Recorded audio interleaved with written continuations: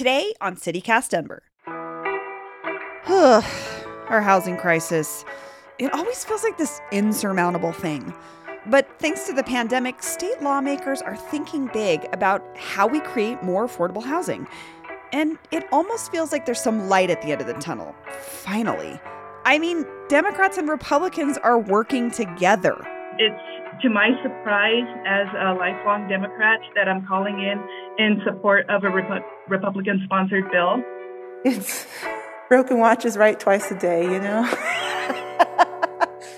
One lawmaker who's been making big strides on the state's plan and has been reaching across the aisle is Democratic State Senator Julie Gonzalez. She represents parts of western and northwestern Denver, and she's on the show today to talk about why this might be a turning point in Colorado's housing crisis. Today is Wednesday, February 16th, 2022. I'm Bree Davies, and this is CityCast Denver.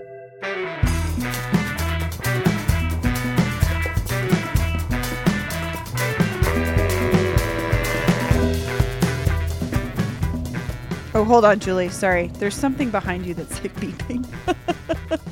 Oh, yeah. There's a construction. I figured. I was like, it sounds like, ironically enough, it sounds like construction is happening right outside of your window. Oh, and literally what's happening. Well, Senator Julie Gonzalez, welcome to CityCast Denver. Oh my gosh, this is so exciting to be here. I listen to y'all all the time. So for the past few months, you've been leading a task force of state lawmakers in charge of figuring out how to take advantage of what you have recently called a once-in-a-generation opportunity to tackle Colorado's housing crisis. Can you explain what exactly is so special about this moment? What makes it once in a generation? You know, we have long recognized that we're in a housing crisis here in Colorado. And yet, given our tax policies, certainly including the Taxpayer Bill of Rights or TABOR or what have you, we often don't have the funds necessary as a state to be able to respond to those crises. And so given the once-in-a-generation funds that we received from the American Rescue Plan Act, we then sat down as lawmakers, Democrats and Republicans, rural, suburban, and urban legislators to really say, hey, how do we make this money work and be meaningful to really address these deep-seated issues in our communities? And the conversations were great. They were intense, but I actually think that that's good. I don't think that you have to agree 100% of the time in order to have a meaningful conversation with somebody. But the fact that after literally months of conversations with all of these different entities, we came to consensus, which is rare in politics. Yeah, I was going to say. That's not a common thing, but it's unavoidable. We can't ignore it anymore, right? Exactly. We were hearing, when we were talking to one another, we were hearing from communities in Alamosa who were struggling to support their unhoused neighbors. When we were talking to mountain communities and resort towns about their housing challenges for their workers. And, for a long time, we have recognized, particularly here in Denver, that we've got issues. And for a long time, I think legislators from not Denver thought, yeah, well, that's a Denver issue. Good luck with that. And then the pandemic laid bare in their own communities things that maybe had been invisible prior to. So the $550 million in federal pandemic relief that is going to housing that you all have set aside for housing, it sounds like a lot of money, right? I mean, it is a lot of money, but also housing is incredibly expensive to build. What is the sort of bigger picture plan for this money? Absolutely. Well, we took some money from that $550 million allocation and immediately put it into direct relief to try to keep people housed in the midst of this pandemic, which is still ongoing, right? And so if today you find yourself at risk of eviction due to the pandemic, or if you're finding yourself worrying if you're going to be able to keep onto your home through foreclosure, there are resources available that can assist you right now today. But then with our remaining $400 million, we've had a lot of conversations as to how best can we support the preservation of and the development of new affordable housing to really address the crisis for the most amount of people possible. And in that way, we were really thinking, yeah, $400 million, it sounds like a lot of money. And then you start looking at the depth and the scale of the need across the state, and you realize there's a lot of different ways that you could spend that quickly and not even make a dent in the crisis. And so we spent our time thinking most about how could we make that money stretch and make that money, in some cases, recycle in order to really help build more housing. So I'm thinking about this state level effort. And like you're saying, it's different municipalities all over the state are dealing with some level of this housing crisis. So how is that state effort going to work with the local, like, affordable housing work that's already happening? Like here in Denver, the city just published a new policy proposal that they say will incentivize affordable housing construction. What does that look like from the state level? Last year, we rolled out a pilot program that said to local municipalities, hey, if y'all are willing to start addressing your zoning issues to allow for more creation of affordable housing, we're going to support you and we're going to make grant dollars available. We put $35 million aside. That was also from that $550 million initial allocation. We put $35 million aside to say, let's see if local municipalities are even interested in this. And I'll say we were shocked and really excited by the response that we received, because small towns even that had never really built out a housing plan before were like, we really need to start thinking about this. This money would really help us to start putting together a plan.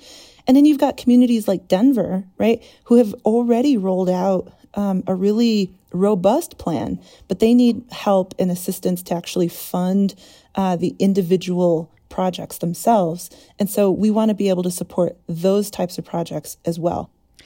And Julie, you brought up sort of one of the really hot sort of buzzwords of the moment, zoning, right? And you hear a lot of housing advocates say that if you really want to make a difference, we need to change zoning laws because less zoning restrictions makes it easier to increase housing supply. Did you all talk about addressing zoning? Yeah, we were trying to figure out, how do we spend this $400 million and how do we spend it well, right? And then at the end of the process, we still had a couple of meetings. And so we began having some initial conversations on, all right, now that we've come to consensus on funding, are there any policies that we can come to consensus on?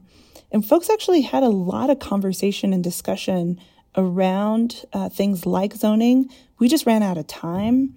What's really interesting is that there's actually a policy that was introduced by a Colorado Springs Republican senator who would ban anti-growth initiatives and basically establish a series of consequences for local governments that enact these anti-growth ordinances. And we thought this would be a reasonable way to address it rather than just throwing money. You know, if it was just money, you know, Colorado's got a budget surplus and there's been money thrown around forever, there would never be a problem. But what we have to do is loosen or don't put in place some of the onerous rules and regulations that are a disincentive for builders, developers, property owners to go out and do what they know how to do. And I think that that's so fascinating because you have, you know, a very, very, very staunch conservative from Colorado Springs saying, if we actually want more housing, we need to hold accountable those governments who don't want to allow housing in their communities to be built either. It was very interesting. And so I think that there's going to be a lot of discussion around this here at this General Assembly. I'm so glad you brought that up, because I actually spoke with Senator Larry Liston earlier this week about that proposed legislation. And it was surprising to me as well, coming from, a GOP representative who also is from Colorado Springs.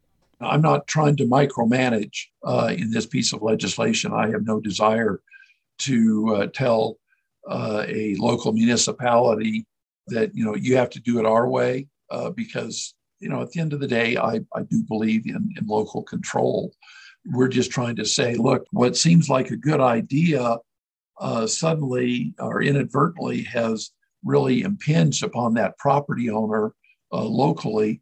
And rather than just say no, this might act as some encouragement or incentive for the local municipality to get together with that builder or developer and work it out, rather than just carte blanche.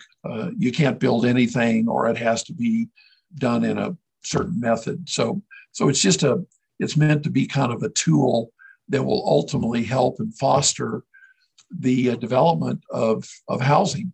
It had me thinking, do you think that there's an appetite among other Democrats for this sort of deregulation, supply-focused approach to housing? It's going to be really interesting to have this conversation, because I do think that this is not a partisan issue, as we recognize the depth of the housing crisis that we're in right now, trying to think through what the solutions can be, what those approaches will entail.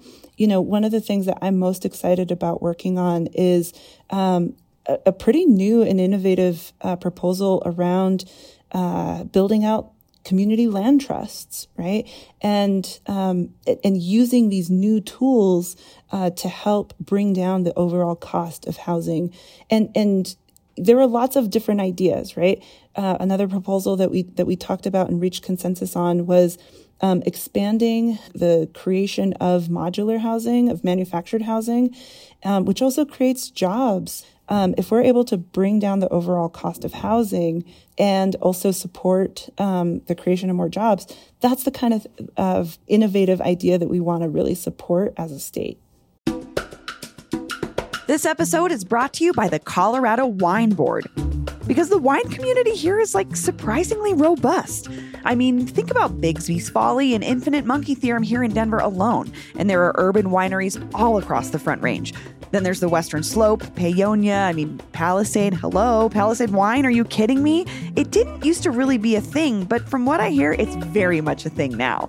There are more than 165 wineries across Colorado to explore, and they produce all sorts of wine that reflect our unique culture and climate.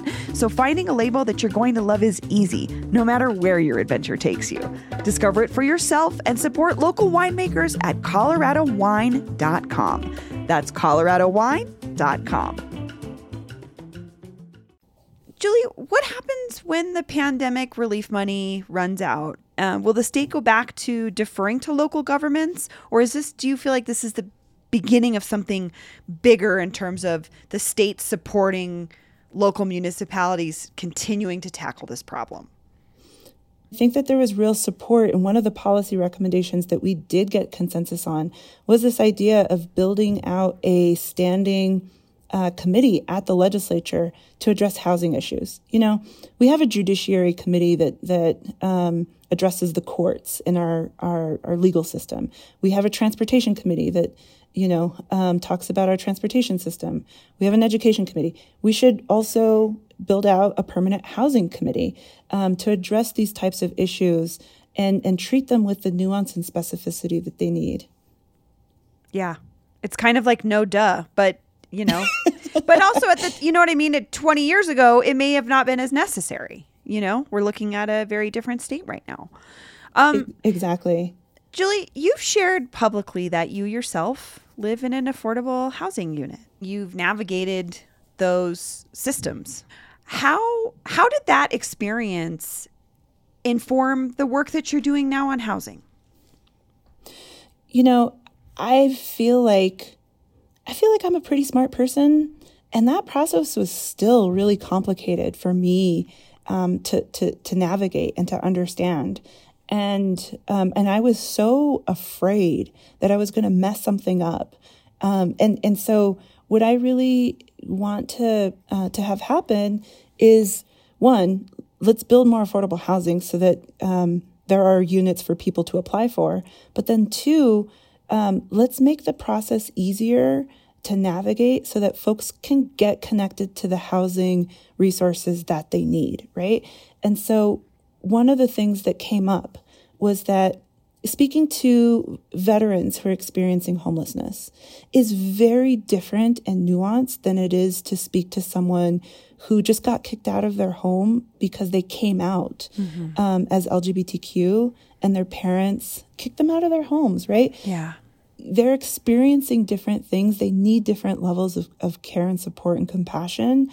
And we should have a system that is responsive to everyone in their individual and particular circumstances, right?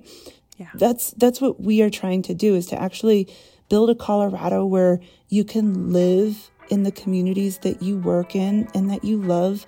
And I think that will lead to stronger communities. Senator Julie Gonzalez, thank you so much for joining me today.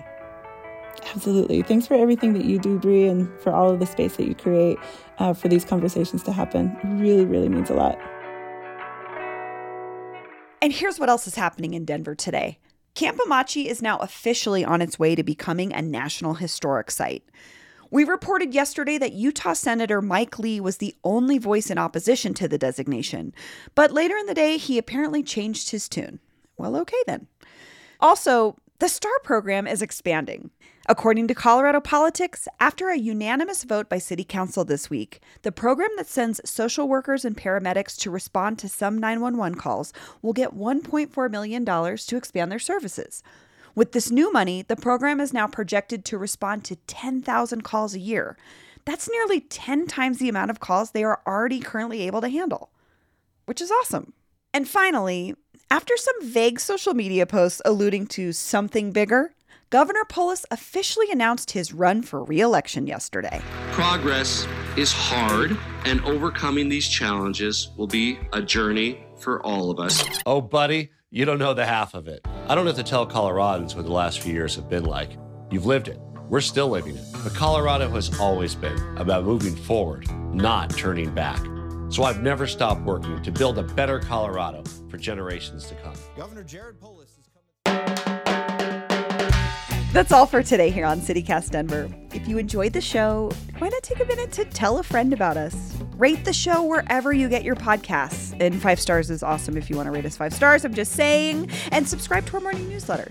We will be back tomorrow morning with more news from around the city. See you later.